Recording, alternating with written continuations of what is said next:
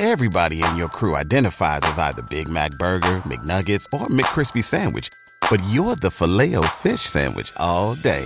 That crispy fish, that savory tartar sauce, that melty cheese, that pillowy bun. Yeah, you get it. Every time. And if you love the Filet-O-Fish, right now you can catch two of the classics you love for just $6. Limited time only. Price and participation may vary. Cannot be combined with any other offer. Single item at regular price. Ba-da-ba-ba-ba.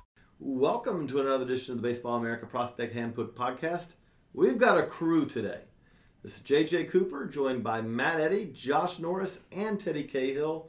We're going to do a four-person podcast because we got four teams we're going to analyze at some point. Obviously, the Braves made a big trade last night, trading Andrelton Simmons to the Angels, getting back the two top prospects in the Angels organization. We're going to give you a full Angels top 30 today. No, we're not doing that. That would not be fun right now. It's a pretty thin list. We're going to have to work hard for that top 30. Hey, they got a great shortstop back for it defensively. But we're going to talk about that. We're going to talk about the teams that are rebuilding. We're going to talk about the Braves rebuilding project, the Reds rebuilding project, the Brewers rebuilding project, and the Phillies rebuilding project. So we do want to remind you before we do that, though, that it is book season here at Baseball America. We have just wrapped up, or just are wrapping up, I should say, the Baseball America 2016 Almanac. It is the book that you will use for years to come because you pick it up and it's got everything in there. Everything that happened. It is the chronicle of what happened in baseball in 2015. We have, everything from winter ball, in the Caribbean series from early 2016 through the Japan series and Korean series and all of that as well. So check that out. Go to baseballamerica.com/store to get your copy of the 2016 Almanac. And yes, not too far down the road, we got the calendar coming. And we also have, as we're all working on, the Prospect Handbook. But that's coming. We already are in, as you go to baseballamerica.com right now. It's a great time to subscribe because we also are rolling out the top 10s. We've already rolled out the Braves top 10. If we were redoing the Braves top 10, we have two new guys to add to that list. Probably add. I don't know. Chris Ellis, that's tough. Back into that list probably because it's a pretty deep list. But I think he makes it. I think you're talking about he's comparing him to like Braxton Davidson and guys like that. He probably makes it. But we have the trade that happened last night. Trade that seemed to, if you look at Twitter, it angered Angels fans who were not happy about trading away Sean Newcomb. I guess maybe Eric Ibar, but probably Sean Newcomb. And Chris Ellis. They were not happy about that either. And then you had Braves fans who were very unhappy to see their team trade away Andrelton Simmons, which I understand from the standpoint of if you're buying a ticket to a Braves game in 2016, Andrelton Simmons was probably the best argument for, man, I'm going to have a fun time here at the game tonight. If you are a Braves fan and you want to go see a brand of baseball that is very good, go see Gwinnett.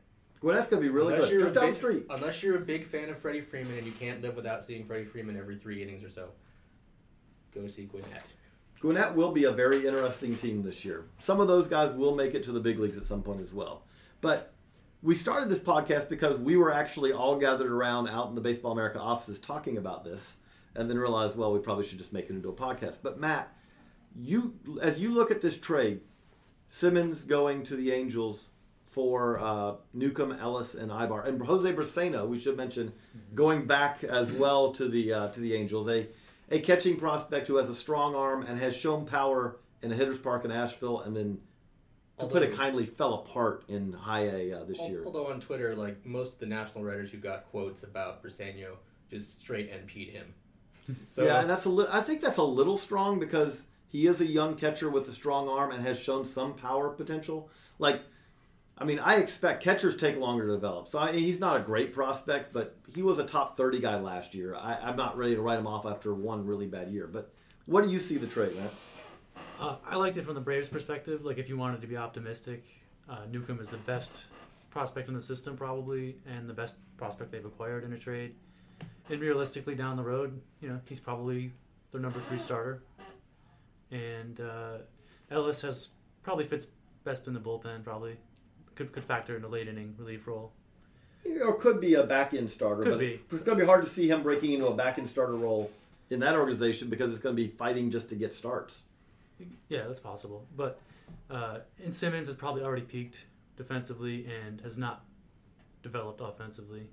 really any sort of identity. Even the other glove-first shortstops in the game, Escobar has speed. Brandon Crawford has Crawford developed has into some a nice much power. better offensive player. Simmons, besides the one power spike a few years ago, has no such identity offensively. Simmons had Crawford had 21 bombs last year, I think. Mm-hmm. That's better than Simmons had that 1 year 17, and Yeah. then it's gone back away 7, and then I think 3 last year. So I completely understand why they traded Simmons, and this is probably the best offer they could reasonably get. Teddy, what do you think? When my initial thought when the trade happened was that Newcomb was the best pitching prospect that the Braves had acquired in their several trades they've made in the last year, and obviously most of those have targeted pitching. Guys like Banuelos and Whistler and Fried, and now I guess I'm willing to upgrade that to the best prospect period that they've acquired. Yeah, he is. Sean Newcomb's got to be the number one in that system. I think we were having trouble finding a number one prospect for them because Oliveira is such a strange prospect, being that he's already over 30 years old and now moving to left field, it looks like right, yeah, potentially, leaving the takes infield. a hit. And some people might say, well, what about Colby Allard? And yeah, but Newcomb's closer to the big leagues, doesn't have the back injury history, so it's an important piece for them to gather. Even though they have all this pitching in it, that's still a big piece. And the other part of this is that when I know some Braves owners probably say, why not Ozzie Albies as the number one? Which Albies is a good prospect, but there is a limit to how much impact that guy can have. I mean, what you're hoping could be a very good player, but he is a solid defensive shortstop, really good feel for the bat. Your power is never going to be part of his game. He's just simply too small for power to be part of his game.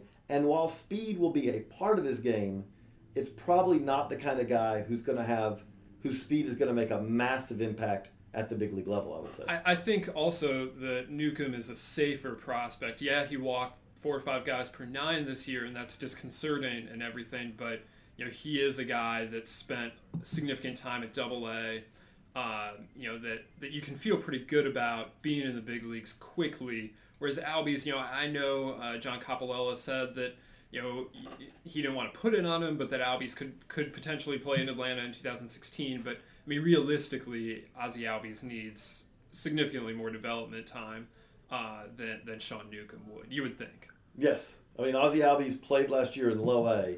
Even if you're aggressive, and we were talking about it out there, the Braves have been very aggressive. They've moved. Andrelton Simmons moved incredibly quickly. I mean, that spring training when everyone became aware of who he was and everything. I mean, that was coming off of a year where he was in Lynchburg. He spent, I guess, like it was 6 weeks probably in AA, and then all of a sudden he was in the big leagues. And rewind further back, Rafael Furcal, who I watched in Macon many years ago, he went to High A and basically went from High A to being the Braves starting shortstop, then being arrested for underage drinking when he actually was not underage, which is one of my favorite stories of all time. Like that's commitment to the bit. I will take the penalty rather than explain. No, actually I'm 22. I got to give Rafael Furcal credit. He was like, no, I'm not selling this out. And then later we find out, he was perfectly legal age. He just wasn't going to admit that he wasn't a 19-year-old. So his legitimate ID was also a fake ID. Yes. It's you could go into many cycles there. But it is, though, something where, before we go into all these rebuilding projects, the fascinating part with the Braves here is that the Braves now have Simmons and Freeman were their position player cornerstones. If you are very optimistic, you can throw Nick Markakis in there, who they have under contract for a few more years. But at this point, I think we all would say that Markakis is a complementary player. Well, yeah, best. And he was not a homegrown guy like Freeman and Simmons. Right. He's just a guy they bought and put out there. You can't call that guy a cornerstone. No, I'm talking about, though, that guys you say, okay, the lineup is built around these guys. A guy you want to go to the park to see? I'm not even saying that. I'm saying like guys that are going to really help you win games, position player wise. Simmons does it defensively. Freeman does it in a lot of ways. But the interesting part of this is that the clock is ticking. The stadium arrives next 2017. I will ask. I'll throw it to you first, Matt. And then to Josh. Which is, do you see a scenario in which this Braves team, it all comes together to contend. I'm not even saying win a title or anything like that, but to be in contention into September in 2017. Well, if they land a couple college bats, they're high picks in the draft. They picked number 3 this year. and if Reed and Newcomb reach their ceilings very quickly, probably if Tehran is still there. Fulton Davis takes a step forward. Things change quickly in baseball. We had a number of breakthrough teams this year, all predicated on pitching staffs coming through. The Astros and Mets in particular. I don't see it as particularly likely, but not impossible. Let's go to Teddy here real quick. He made a good point of getting a college bat in the draft and having him accelerate and get there quickly. Who would be some guys that they would target if you want to go that model? Well, I don't think the Braves will go that model. To preface this, because never in Atlanta's history of drafting have they gone that model. So I would not expect that to change based on the needs of the big league club. Having said that, your advanced college bats in this class are outfielders like Louisville's Corey Ray, Florida's Buddy Reed, Tennessee third baseman Nick Senzel is in that category.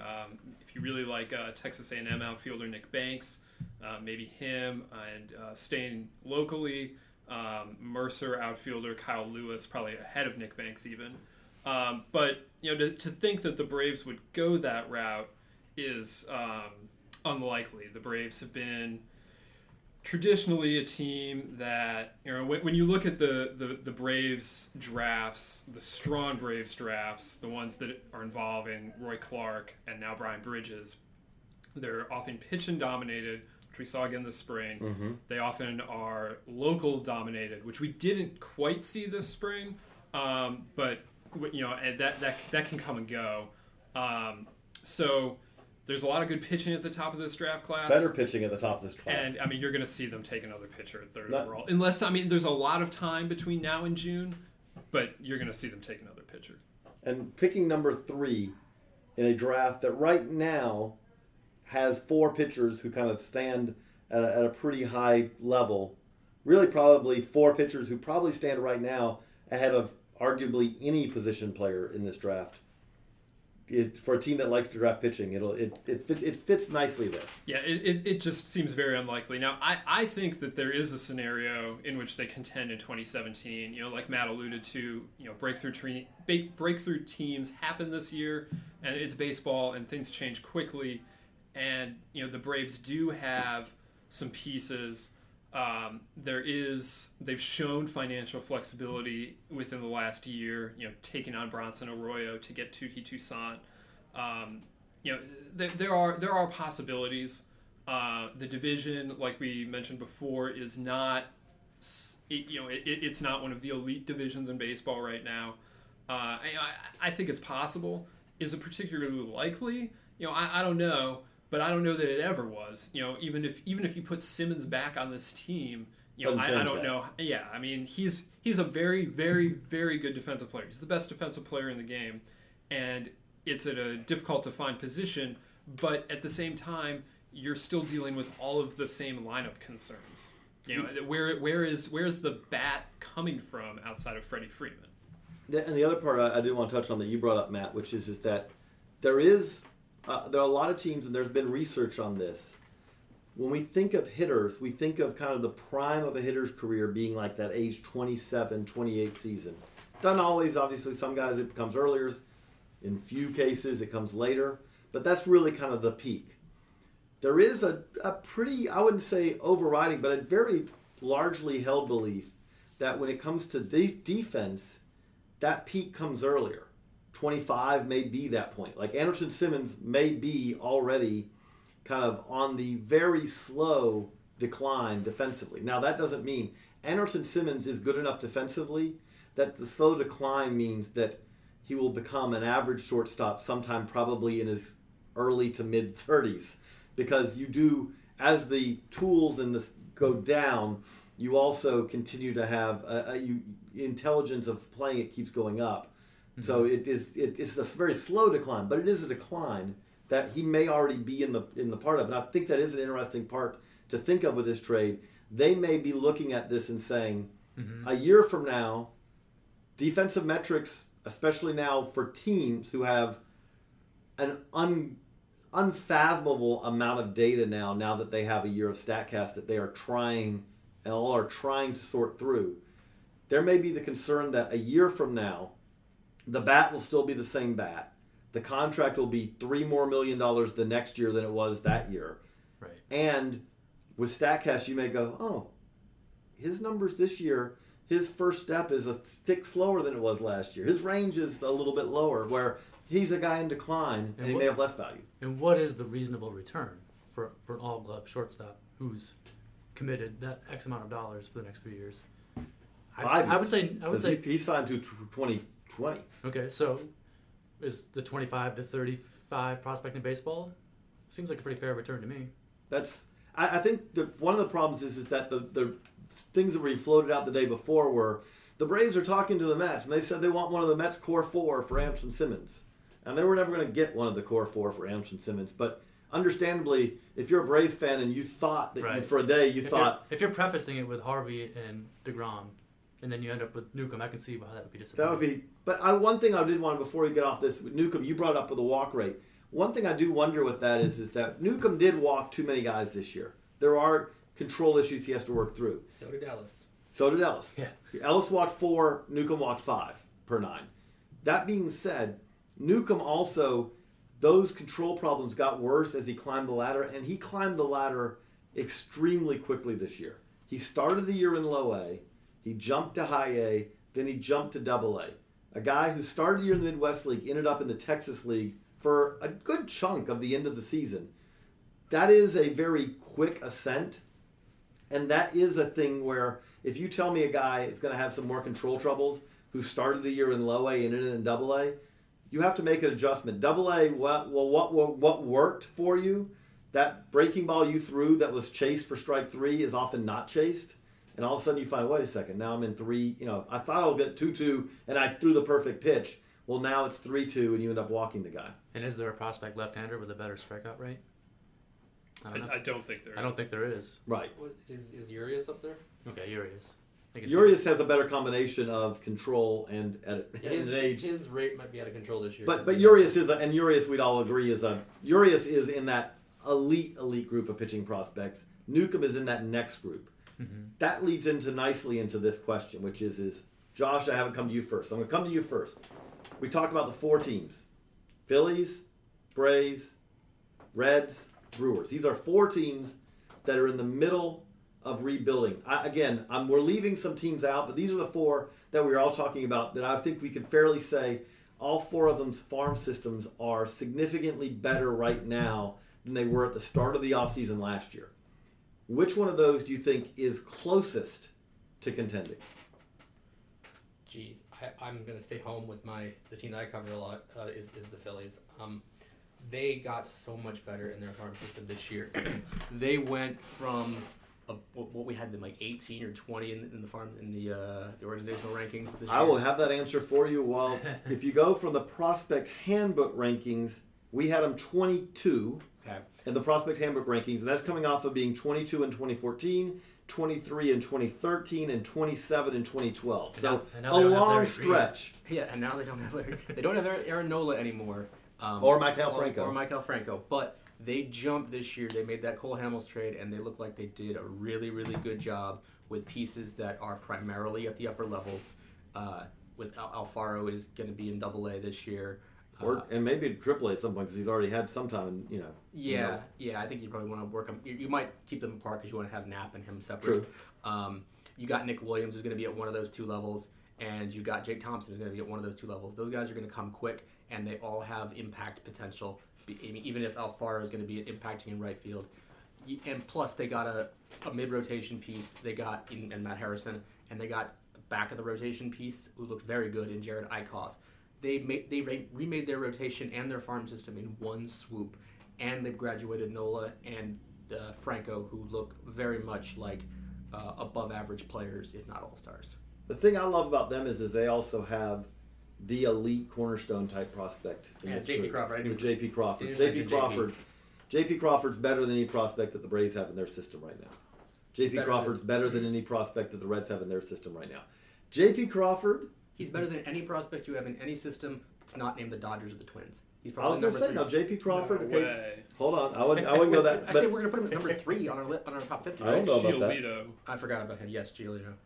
But J.P. Crawford versus Orlando Arcia, is there a Yeah. massive... I was going to say, that's I don't know that that's definitive. I'll go to you. So, Teddy, what do you think? Who's the team that's... I mean, the Phillies are the easy answer because they're going to spend the most money, right? I mean, the Reds and the Brewers are small market, and the Braves have corporate ownership who have kept the payroll pretty stagnant for, And going they on also a had the decade. sweetheart deal to, like, okay, Right, we're going to yeah. lock in this TV There's contract. no TV. at a There's below no additional rate for- TV money coming in. Like the stadium is supposed to supply is supposed to be the new money, and now they're maybe going to sell shares. We'll see how that That's how profitable that is. By the way, okay, well, since you know enough about this, I'll ask you prediction: pedestrian bridge to the stadium, ever built or built by 2020? Wow. Will the pedestrians have to build the bridge themselves? Well, if that happens, that won't happen. I mean, I think they'll get it done. I feel confident that the Braves will make that happen. It has to happen for I that mean, it traffic really to needs work. to, and they know that. I don't know if it'll be, it won't be done on opening day, 2017, but I think within a year they're going to understand how necessary that is. I just envision a Braves 2017 like Biloxi, where they just start the year, with a 30-game hard. No, stop. Major leagues, that'd be But hilarious. so, I mean, when you look at it, though, okay, if you think the Phillies, because again, they're going to spend money. Which rebuilding process are you really impressed with? What they're doing right now. Well, I think the Brewers are too early for us to really, say, and the Reds both. I mean, they're both very much starting. The Reds even more so than the Brewers. The Brewers got a bit of a jump start in July, making that trade with the Astros. But at this point, the totality of what the Braves has done has been impressive. Just how much they've cleared out. Like, yes, the Phillies trade with Cole Hamels especially was impressive. But the Rollins trade and the Utley trade were much more minor, I think. The Braves have done nothing but make trades for a year, and they acquired draft picks, and so it was an exciting draft, and they've been creative. They found a way to get Tukey out of Arizona for nothing, essentially. Just the cost of Bronson Arroyo's contract, and Phil Gosselin, who's a nice utility infielder. And they found a way to offload Melvin Upton. The sheer totality of it They're out is from under impressive. Dan Uggla's contract. They just straight cut him. Yeah, the same thing. I think it's. Oh, is it now over? Finally expired. I think it finally is. The Dan Uggla era is officially over. Now the Bobby Bonilla era continues. But the Jason Bay and Johan Santana. By the way, that's the way to do it. If you're an agent, that's the way to do it for your team, for your player. I mean, if I'm Bobby Bonilla, that's the best deal that anyone's ever made. That's what I was going to say. Is that the best deal in history? For the player, absolutely. I mean, it's not going to be the most valuable deal in history, but to give yourself financial income like that for the next however many years, till when? I don't know. I do like the Braves and Reds models the best because they're focused on pitching, and I think it's acquiring pitching on the free agent market is obviously so much riskier than acquiring hitting talent. I would rather build from a base of having 10 starting prospects than having 10 position prospects, probably. The one thing though that is tough is nowadays, and we see this is as good a free agent market probably as we've seen in several years. Excuse me, but that being said, it still is the case that nowadays there are very few big ticket. I mean, there's money everywhere. Admittedly, there's money everywhere in the game now. But if you go out and sign a big ticket free agent, those are almost always now dangerous deals. Those are deals where you go, yes, at some point this is really going to hurt. And that's where it is interesting. The currency lately has been pitching prospects much more than position prospects. And I think part of that is that when we got to the deadline this past year, there aren't many position prospects to be had. Think of the way the Blue Jays did it. That's the exact opposite. They dealt all of their pitching prospects in exchange for some big bats. Not all. Sean Reed Foley is And still... Connor Green, yes. Well, most of them. Most of John them. Harris. Yes, John Harris. They But- couldn't trade him. No, they They couldn't make part of it. him. No. 6 months. Couldn't have traded him. A PTBN. But they did. But you look at it, and it is something where teams have seen now. Yes, the currency is that if you want to, especially at the deadline, acquire position players, and you've got pitchers in the minors, yeah, that will. And again, look at the Royals. The Royals went out there. They traded position. I mean, they didn't trade a position player to acquire Zobrist or Cueto. They traded 5 pitchers. You said it with the Blue Jays. But they did trade Will Myers to get James Shields. They did. And Wade Davis. Yeah. But Now they cried Wade Davis and James Shields. But if you zero in on this season, right? I mean, the Mets traded Michael Fulmer to get Cespedes. Royals traded Mania to get Zobrist, right? Mm-hmm. And Fulmer and Mania are probably top 50 guys. Yeah. I don't know that we're seeing a trend yet. Like I don't think we, especially with what we expect the Red Sox to do this offseason, the Red Sox are a team That will flip it. that are heavy on position players and need pitching, and Dave Dombrowski is most likely going to trade position players to acquire pitching. We did not include them in this because that would be putting a thumb on the scale. If you ask me which rebuilding process, which even hasn't really even happened, is going to turn around nicely very quickly, I do think that the Red Sox, because the Red Sox have position players that they can trade that will acquire significant talent in return. And in the Red Sox case, there are cases where they won't miss the guy they're trading because they don't have a room for him. And the Dodgers also traded hitters to acquire pitching. Alex Wood and was the return. Hector Olivera went to Atlanta for Alex Wood, and Jose Peraza was in that trade too. Right. But they were mostly trying to get the pitching there. It seemed like, and the Chase Utley deal. It's there's a lot in that deal, but Nick Williams may be the best player in that trade. It is interesting though. If you look at the Braves rebuilding process, that's the trade that's going to be fascinating to see what happens, because obviously they need Oliveira to be a significant middle of the lineup bat in 2016 going forward.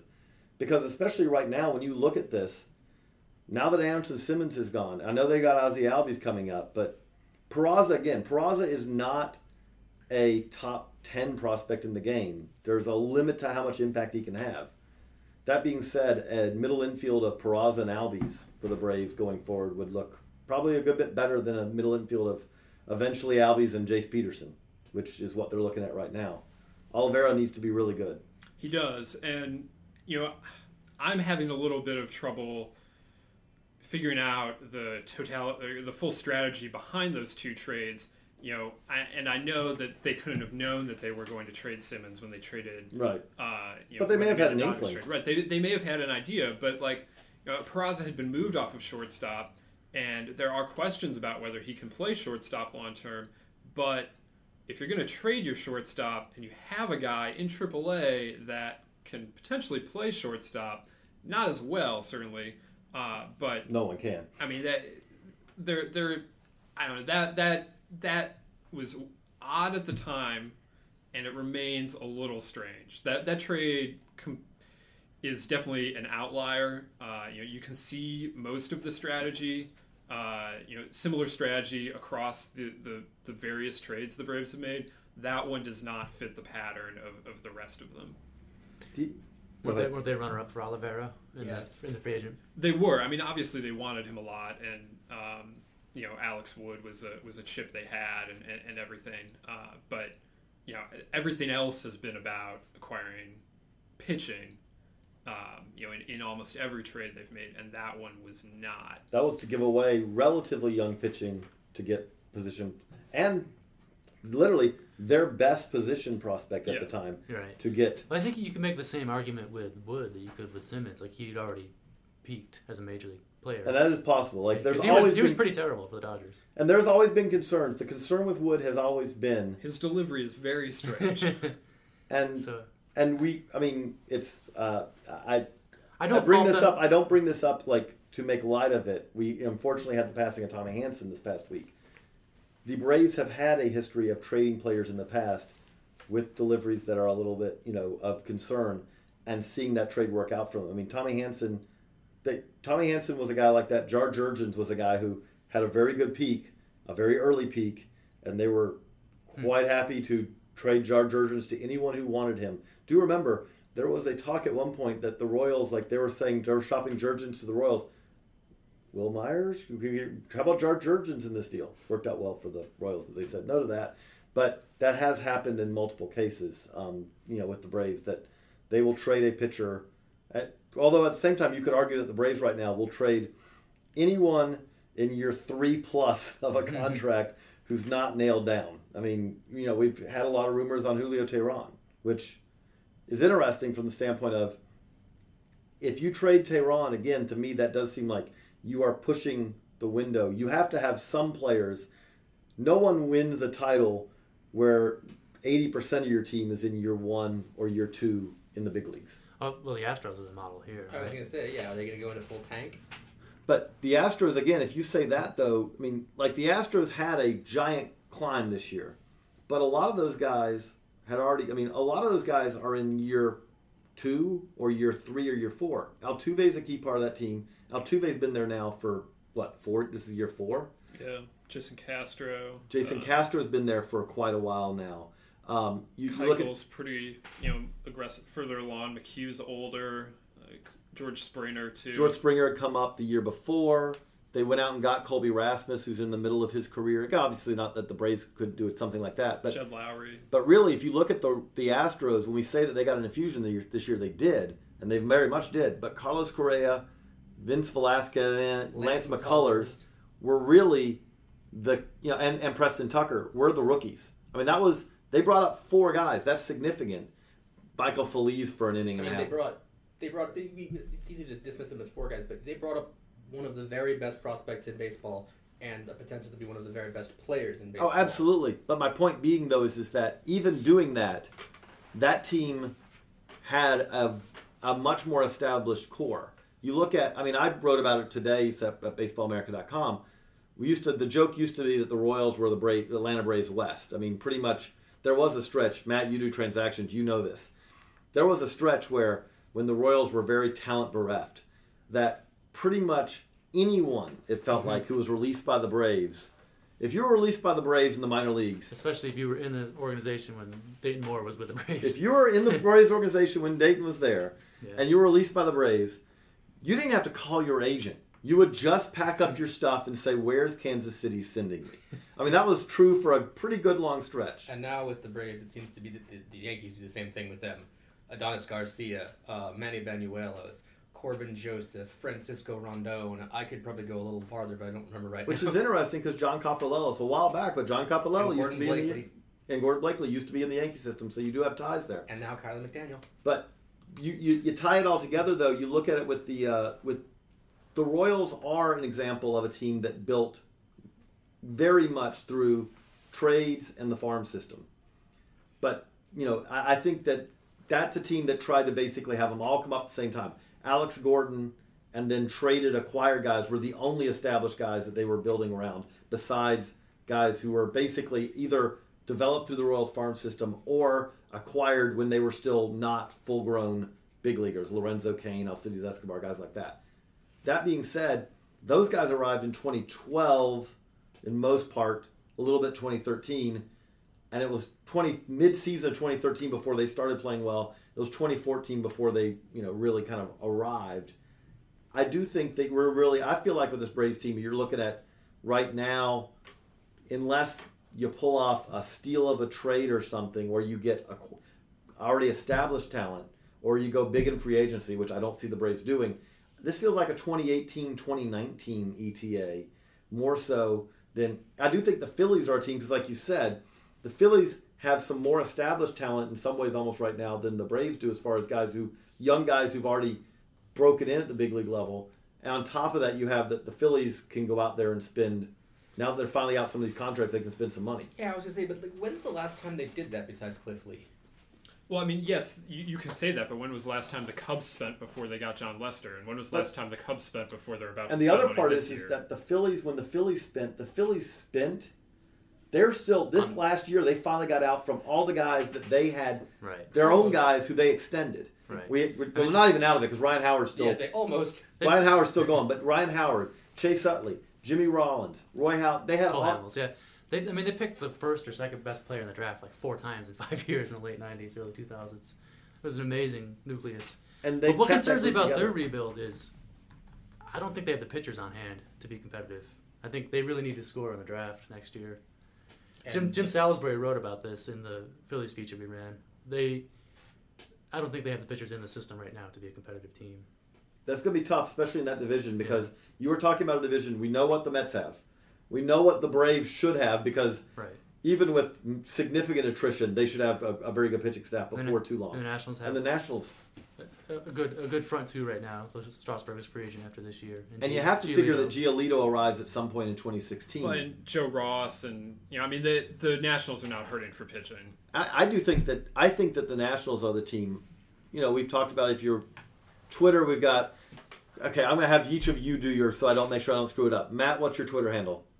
Matt Eddy, right? Yeah, Matt Eddy BA. Matt Eddy BA. J Norris NORRIS 427. Ted Cahill. And I'm JJ Coop 36. If you go on Twitter, we were talking about this not that long ago, that you do look at it. I know Dusty Baker is in some ways a controversial hire. I do feel like that Nationals team, the talent it had last year, I feel like that is the team that should be significantly better. I know that they're going to have some attrition from that team. You're going to lose Jordan Zimmerman. Right. You're going to have some attrition. That being said, I still feel like that is a team that should be significantly better in 2016 than it was in 2015, because it still has, when we talk about the best player, they've got arguably the best player in the game in the prime of his career in Bryce Harper, coming off of a monster year. Is it the prime of his career? He's 22.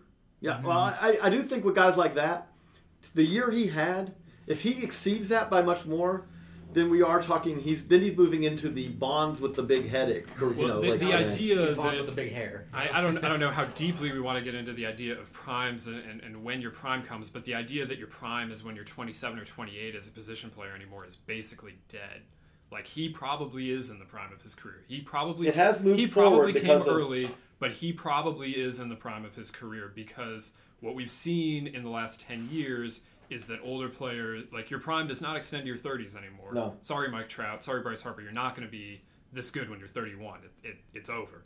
But not over. It's just you'll just be one of the better players in the game. Sorry, Jason Hayward. That era is over. They will be very good still, but the era where you're good into your mid 30s, like where you're one of the best players in the game, that's not coming back.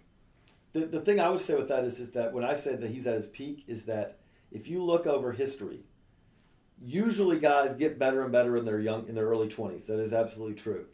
That being said, if you are the best player in the game at age 22, 23, Mike Trout, Bryce Harper type, you maintain that, but it's very hard because there's almost an upper limit to how good you can be in comparison to the rest of the league.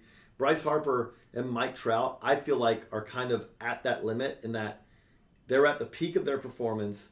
They haven't had an injury that really has diminished that.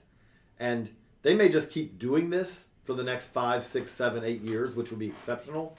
But it is hard to be better than Bryce Harper was this past year. That being said, if the Nationals get the next 4 years or 3 years or whatever it is till free agency of Bryce Harper like this, you have the cornerstone to build around, and then it's a matter of, okay, let's fill in the pieces. I mean, the Nationals are plenty well prepared, and I mean that's a force to be reckoned with.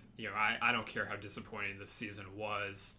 They still finished, far and away above the other teams of the division besides the Mets. So I mean, just to attain the level that the Nationals had this year, the Braves and the Phillies have a lot of work to do. And the Marlins. Yes. I don't know. I mean, if I'm the Marlins right now, this looks really The dark. Marlins aren't in a rebuild, and we haven't talked about them because of that. Like, they aren't officially in a rebuild, but I don't know what they're in. It's amazing to say that team stinks, on toast with Giancarlo Stanton and Jose Fernandez. I mean, both of them have been significantly injured in the last 2 years. I'm just are saying, those guys actually those guys anymore? I mean, we don't know that. Sure. I was going to say, Jose, he may fight you over that. He may, he's heard this before from me. I'm going to catch you with Stanton. I mean, I thought Stanton was really good this year until he But he got hurt again. I mean, He got hurt he's again, missed but a he was lot still of time in the last he was 2 still years. Stanton when he wasn't hurt. Yeah, but he has injury issues. But- Which rebuild do you like the best? Did you give your answer earlier? Let me just talk about the Reds and the Brewers because I think that those rebuilds are both going very well, and I think that the Reds. I mean, we're recording this on a Friday afternoon. I feel like that if you're listening to this on Monday, this may be somewhat outdated because it would not shock me if the Reds made more trades like soon. Those reports are out there. Aroldis Chapman is not going to be a. Reds fans, you have seen Aroldis Chapman wear your uniform for the last time, at least for a long time, because he's getting traded. And I'll say this: you trade Aroldis Chapman, you're going to get a nice haul back. And again, I do feel like that is a team. Todd Frazier, Jay Bruce, Brandon Phillips, if he'll waive the no trade. I mean, Joey Votto, again, if he'd waive the no trade, I wouldn't say that they would not listen to see what could happen. But you look at that team, we talk about the Braves pitching. I like the Reds pitching a lot. They sent a whole lot of starters to the big leagues last year, and we got to sort through some of them. We saw some pretty good highlights from Raisel Iglesias. Anthony DeSclafani looks like a solid back of the rotation starter. No more than that. Michael Lorenzen had a rough debut. I wouldn't be shocked at all if Michael Lorenzen ended up being the closer for the Reds after Aroldis Chapman leaves. He did that role in college. You look at that, and then you look at what's coming up. And again, that's leaving out the multiple more pitchers who came up and had starts in the big leagues last year, but rookies. But you look at the minor league system. You got Robert Stevenson, Cody Reed, Amir Garrett, Nick Travieso, John Lamb, Tyler Mahle, Sal Romano, guys like John Moscott. Huh? Nick Howard. Nick Howard. I would say right now you can't expect anything there, but TJ Antone and guys like that who are ways away but could be interesting a year from now. Unfortunately named TJ pitcher. Tejay. Hey, I say this as a JJ. I want mine to be Jay, lowercase Jay. That'd be kind of different. But you've got a lot of those guys. You do have guys like Jesse Winker and Alex Blandino, position player-wise, who are at the upper levels of the minors, should be in the big leagues at some point in 2016, 2017 at the latest. I like that rebuild. And I look at the Brewers, and I say this because the Brewers have been, really, their farm system's been pretty epically bad ever since they cleared out the Giovanni Gallardo, J.J. Hardy, Ricky Weeks, Ryan Braun group. After that group cleared out, there's been not a whole lot. Well, we started to see, Taylor Youngman, that was a shocking reclamation this year. That was a former solid top draft prospect who found himself in year 4, year 5, in the big leagues after struggling in AAA. I mean, Colorado Springs is an impossible place to pitch, right. But he was bad there. And he was bad for years before that. I mean, it was not something where you say, that was just a blip. Just good enough to be added to the 40-man, though, at AA last year. Jimmy Nelson, who looks like he'll be a solid part of the rotation. You've got guys like that.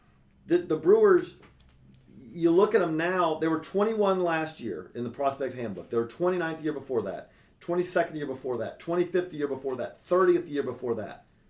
In other words, we had not thought that their farm system talent was all that impressive for years. They are an easy top 10 system now. You look at that system right now, it has impact guys at the top with a guy like Orlando Arcia, guys like Brett Phillips, who, as you said, they acquired in the trade. Then you have excellent depth. They took a very high-risk draft 2 years ago that may pan out. Maybe one of the guys pans out. Maybe no one pans out. But the great thing about it is those aren't prospects number 3, 4, 5 in their system where you're closing your eyes and going, okay, is this going to work out? Which was the case last year. Now, those guys are in the teens, and you say, you know what? If Jacob Gatewood figures it out, they're good lottery tickets. It's a lottery ticket. Trent Clark. Now, Trent Clark, I'll say Trent Clark is an impact. Picking Trent Clark this year and Cody Ponce was those were big, and signing Gilbert Lara, they're not really on the same level as drafting Jake Gatewood and Monty Harrison and Cody Medeiros and hoping that you hit on those guys. You feel a lot better about Trent Clark. Trent Clark has a track record of hit. That guy's going to be. I would not be surprised at all if that guy is a top 40 prospect. I'll put 40 on it. I don't know why I said 40, but a top 40 prospect a year from now. I would not be surprised at all. I love Trent Clark. I think you love Trent Clark too, Teddy. I don't think I love Trent Clark as much as you love. No, Trent Clark. I love Trent Clark. I really do. Got a great mustache. But you look at it and you say, again, when you talk about the depth of that system, when you talk about the Jorge Lopez's, when you talk about Tyrone Taylor had a terrible year this Tyler past Wagner. year. But the double A team Michael was excellent. Reed. Yeah. There's a whole lot of guys there where you say, you put it all together. Now, again, the problem that the Reds and the Brewers have is they're in a division. The Cubs are going to be a monstrosity because the Cubs have a whole lot of young, big league, cost-controlled talent. And the money truck is just getting bigger and bigger and bigger in Chicago, which was the other part. That's the part of the Theo Jed coming to Chicago part that is, I think, sometimes overlooked, is that part of this was them rebuilding through the farm system. The other part of it is something that they had experience with in Boston, is taking a team that really was underperforming as far as getting the most out of what the money that was out there to be had. Fenway Park is dramatically a bigger money generator now. Nesson is a bigger money generator now than it was when Theo Epstein took over in Boston back a little over a decade ago. You look in Chicago, the rebuild of Wrigley is halfway through. It's going to be a massively bigger revenue generator going forward there. There's now talks of, the Cubs, maybe we need to have our own network. I can't imagine that won't happen at some point, even with the problems we've seen in LA with their network and all that. You do that, if the Cubs all of a sudden are which they by logic should be, a $200+ million a year payroll type team, makes it very hard for a team like Cincinnati, a team like Milwaukee, who is never going to have that kind of resources to compete with a team that's already very well run. That's the rough part of it. Pittsburgh's very well run, but if you're the Reds and Brewers, you can say we can catch Pittsburgh because you know what? They don't have any advantages over us. St. Louis, they have advantages, but they're still in a different notch of advantage to what if Chicago is running well. Chicago is, that's bringing in giant trucks of money. Right, yeah, but the Dodgers and Yankees and Red Sox don't win the division every year either. No, I'm not saying it does not mean that you will absolutely... But it's a big hill to climb. The best way to put it, though, is the Red Sox, Yankees, Dodgers, because of that money, what it means, though, is they go in it every year.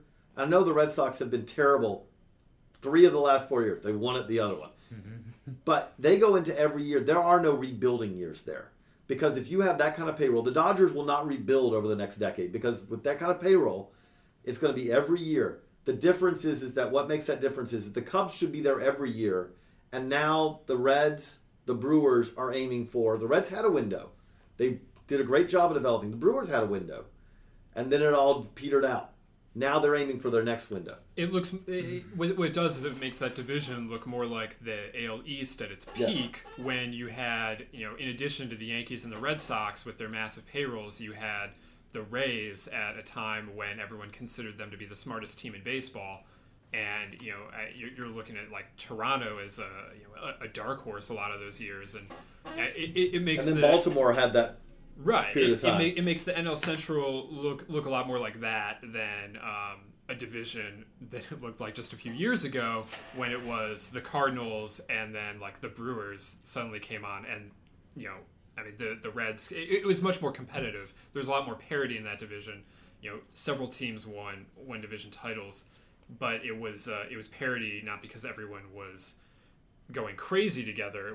It was parity because the teams were much closer to mediocre in that division. To wrap it up, let's go around. It's an off-the-wall question, but yet, which division, if you could pick which division you wanted to compete in, which division would it be? To me, it's the AL Central. That's the division that no one has a massive, even with Detroit, with having some more resources, but no one, I feel like, has that same kind of massive advantage that there's at least a team in every other division. You mean the division with back-to-back pennant winner? Yep. Well, yeah, but I mean... the Tigers in 2012. Yeah. I think that's part of it, though, is that it is easier. Everyone can compete in that division. It's a tough division, but, there's... Unless the White Sox start spending a pile of money but they're not going to have they're never going to have the revenue that the Cubs should have. And, the Tigers, were Mike Ilitch, apparently, there was a report, I don't remember where I read it, but that he took out a checkbook at a meeting with the front office lately to illustrate how ready he was to go after it again. But, that there are limits there. It's Detroit. And that is a team that is being funded by a owner who really wants to win, because they do not have massive advantages that, say, like the Dodgers do. No, there's nothing that separates Detroit from Minneapolis or Cleveland, in terms of market advantages. True. If I had to win games in 2016, I'd take the NL East. I would want to play 3/5 interdivision against the Braves, Phillies, and Marlins. I said you say the same thing. And but long term, probably the Central. With that thought, the Mets are the beast of that division right now, I guess. Who are you waving at? But their stuff is predicated on pitching, and as we know, pitching is a pop away from crumbling under you. The thing that's interesting, again, we'll wrap this up, but the Mets are going to be an interesting offseason, because that's a team that did some very astute moves. I mean, Cespedes really did make an impact. Conforto arriving, that's something they can build on for years to come. But they come into the offseason and they can look at it and say, we have some clear needs too. Especially, they're going to have multiple players that they have to replace because they're probably going to lose them. Although if I'm Daniel Murphy, they're going to come down to the wire today. They haven't, that qualifying offer. I have to give that long and hard thought about whether that sounds like a pretty good paycheck for. You probably will turn it down, but that sounds like a pretty good paycheck for 2016 if I'm Daniel Murphy. You won't join Colby Rasmus? We'll see. It'll be interesting to see. But thank you, everyone, for the download. Do remind you again, baseballamerica.com. You can /subscribe.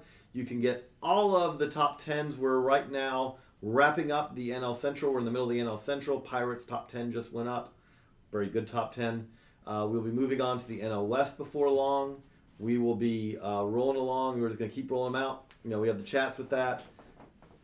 We got the early draft preview top 100s will be coming before too long for college and high school. We just did all the recruiting coverage. We can check out Teddy's recruiting coverage and everything.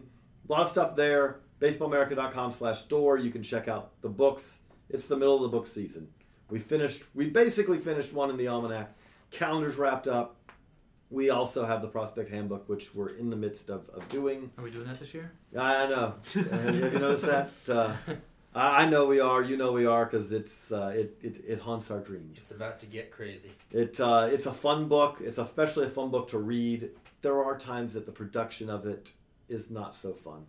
But thank everyone for the download and the listen. We'll be back again next week. For Matt Eddy, Josh Norris, Teddy Cahill, I'm JJ Cooper. So long, everybody.